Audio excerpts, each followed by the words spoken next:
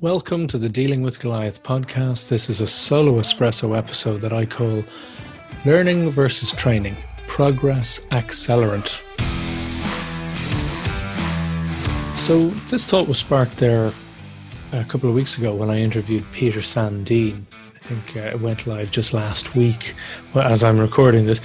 And he said a few different things, but a lot of it was about this idea of, well, first of all was the 80-20, that you can get a ton of things almost right, and it won't matter as long as you don't get several key things correct.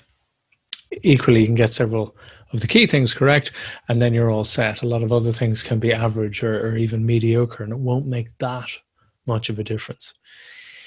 And for example, for marketing, he said, it's all about who the target customer is, what is the offer, and what is the messaging of that offer. And if you get those right, the rest becomes relatively or comparatively simple.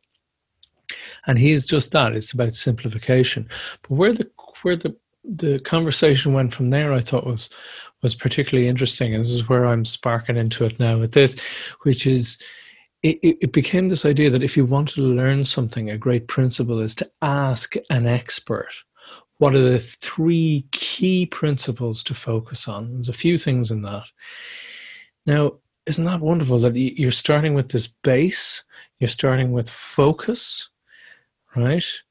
And you're then building it up from there. But often learning isn't like that. Often that's not kind of how it works, because I feel there's this difference between training and learning that needs to be explored. And that's what I'm doing this little podcast episode on. So training is often very convergent to a point. And when I say convergent, I mean that it's usually like our school systems mostly in most of the Western world are quite convergent, that there's one right answer.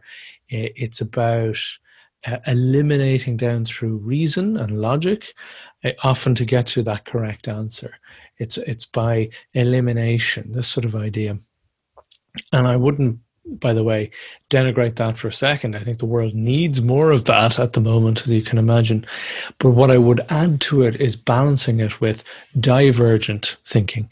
And we do a lot of this in the course, and divergent thinking is, where you're expansive, where it's quantity over quality, where you're much more creative and you're throwing out mad and daft possibilities for solutions or answers. And then you start whittling down and eliminating. But as I said, it's the combination of the two that's very important and very powerful. It's one of the methods that we integrate with others that actually helps many people find that uncover hidden value, or just create it essentially out of thin air, these possibilities that were never there before.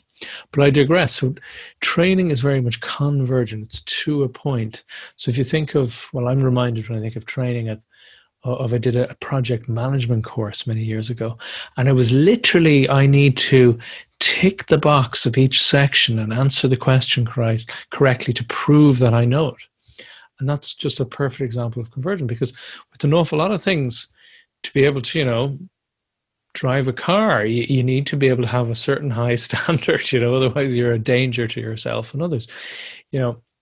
Maybe the same in medicine. It's one of the reasons why checklists, I might do an episode on checklists actually. It's one why checklists are so important, because they mean that you can't skip things. There aren't huge gaps in your knowledge or in your approach or your actions that need to be covered.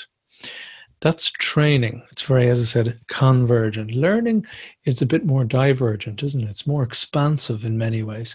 Now, look, training, strictly speaking, of course, is a subcategory of learning. I'm not saying it's not, but I'm just pointing out the subtle differences between the two, and maybe this will be useful to you.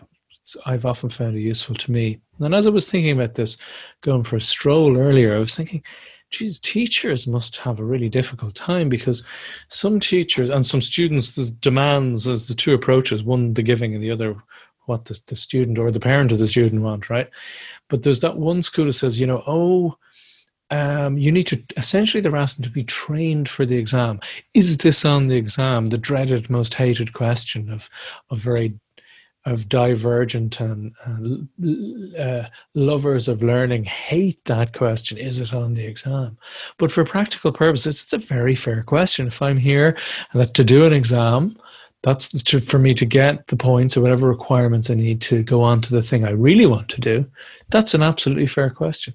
So, it's balancing those needs, as I said, with those teachers who are much more about learning for the sake of learning and creating a sense of a love of learning, which is intrinsic learning, which I would argue is far more valuable to oneself long term.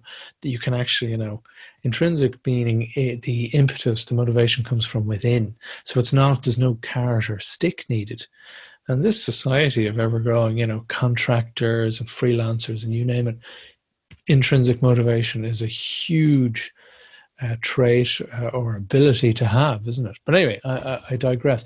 The other thing that came to mind is I'm actually here in Berlin, in Germany, and I come to Berlin quite regularly, or I did, and my German is still pretty mediocre. It's shoddy, I work in English. A lot of my friends are English speakers, so even if they're German, we still end up speaking English. And it's a very international city, so it's kind of, if you go into a place and there's a Spanish bar person, like, are you meant to speak Spanish? Are you meant to speak German? Are you meant to speak English? Like, what do you want? What would you prefer? Shoddy Spanish, shoddy German, or English. So anyway, it's that kind of thing. So it's a difficult place to learn a language in that sort of regard. And I've noticed this from the people who are fluent in German around me, and I've seen this in other languages as well, that there was always this, the eyes nearly glaze over in the memory, there's always this time where they deeply uncomfortable learning curve, where it's deeply humbling, bordering on humiliation. Oh, it's too strong, but certainly a strong sense of humility, where the ego takes a serious bashing when you're trying to get through this learning curve. As I said, because you have that initial level where you're able to communicate the basic ideas, but you're not very fluent, you can't say anything you want. And then the next level is understanding everything, or 90% of stuff coming at you, a whole different problem area. But I said, there's this painful learning curve that so many of the people here who speak the language fluently had to get through and just grind through. I'm not sure it needs to be a grind all the time, but there is deep discomfort is the key point. It's like poker, when I used to play poker back in the day, again, you're thinking, okay, I'm okay at this, but if I want to get better, what do I need to do? So you start doing a bit of research and you go, oh, wow, okay, there's all of this stuff I need to learn, both, okay, the probability and the maths, not that difficult, but you have to learn it. But it was also then the application of all of these points, and then the thousands and thousands of hands that you need to play to actually get a feel for it and build up your new abilities. That learning curve that's so difficult.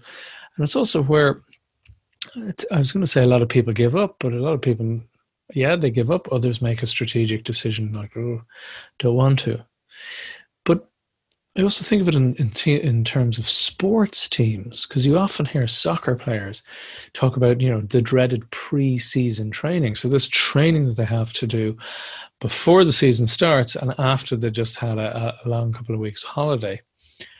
And they hate it because this is the pain, it's the grind, that they have to just do the thing to build up their abilities again, take those necessary steps and actions in order to get up to scratch, in order to be freer, to be expansive and then express themselves.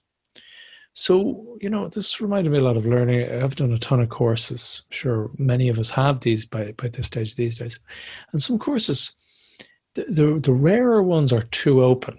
They make you feel like you're kind of floating in the wind, that it's too laissez-faire, they don't particularly have foundation or this groundwork. It's too loose or esoteric. But more often it's the opposite, you feel like you're being drilled and trained too much in a narrow series of situations where you're not sure how this will be more broadly applicable, or how it'll grow into being a nice, clear, underlying foundational principle. So it's great if it is that basis that you can build upon, but sometimes it's not. And what if you don't want? This is the thing that I hate the most, is these ideas. And it's always a bit of a red flag when people ask me for tips or tricks. There's Oh, wow. Tips or tricks?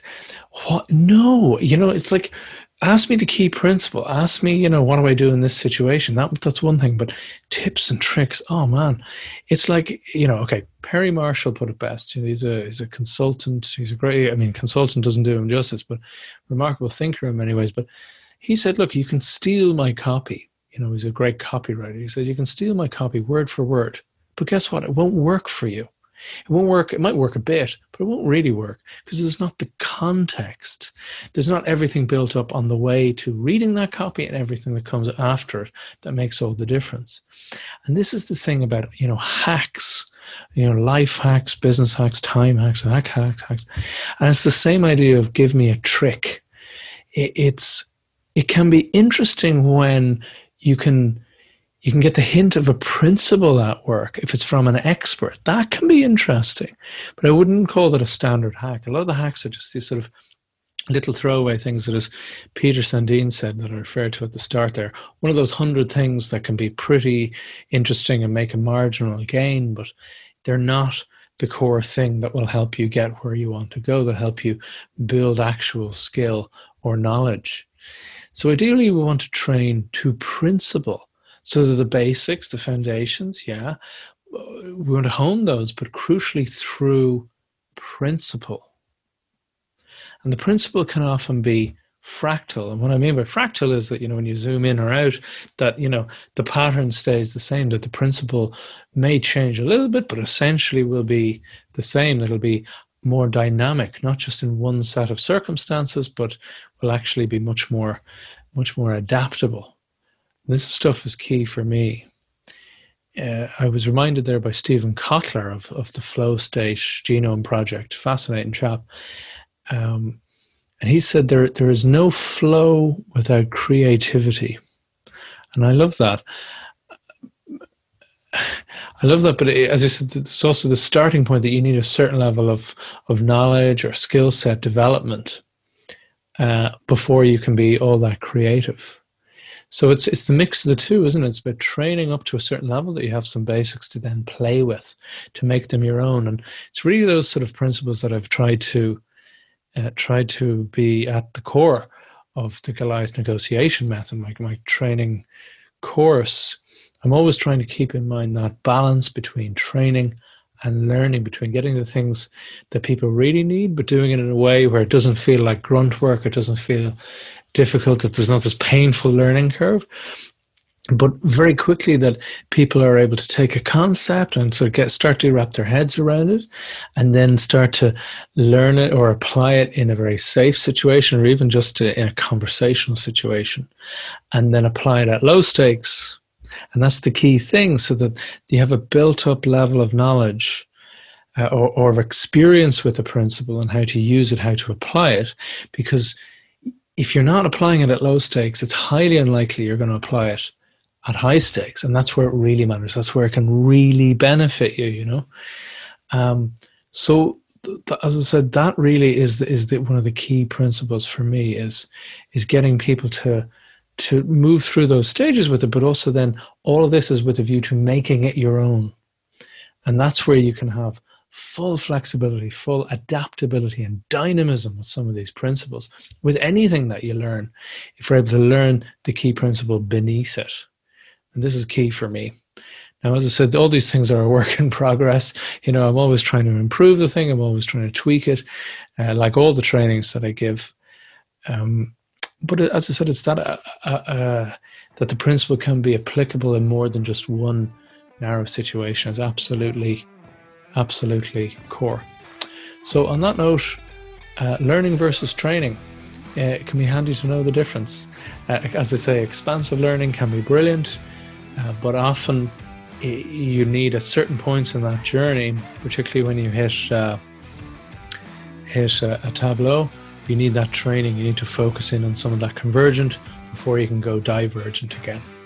So just a thought to leave you with there.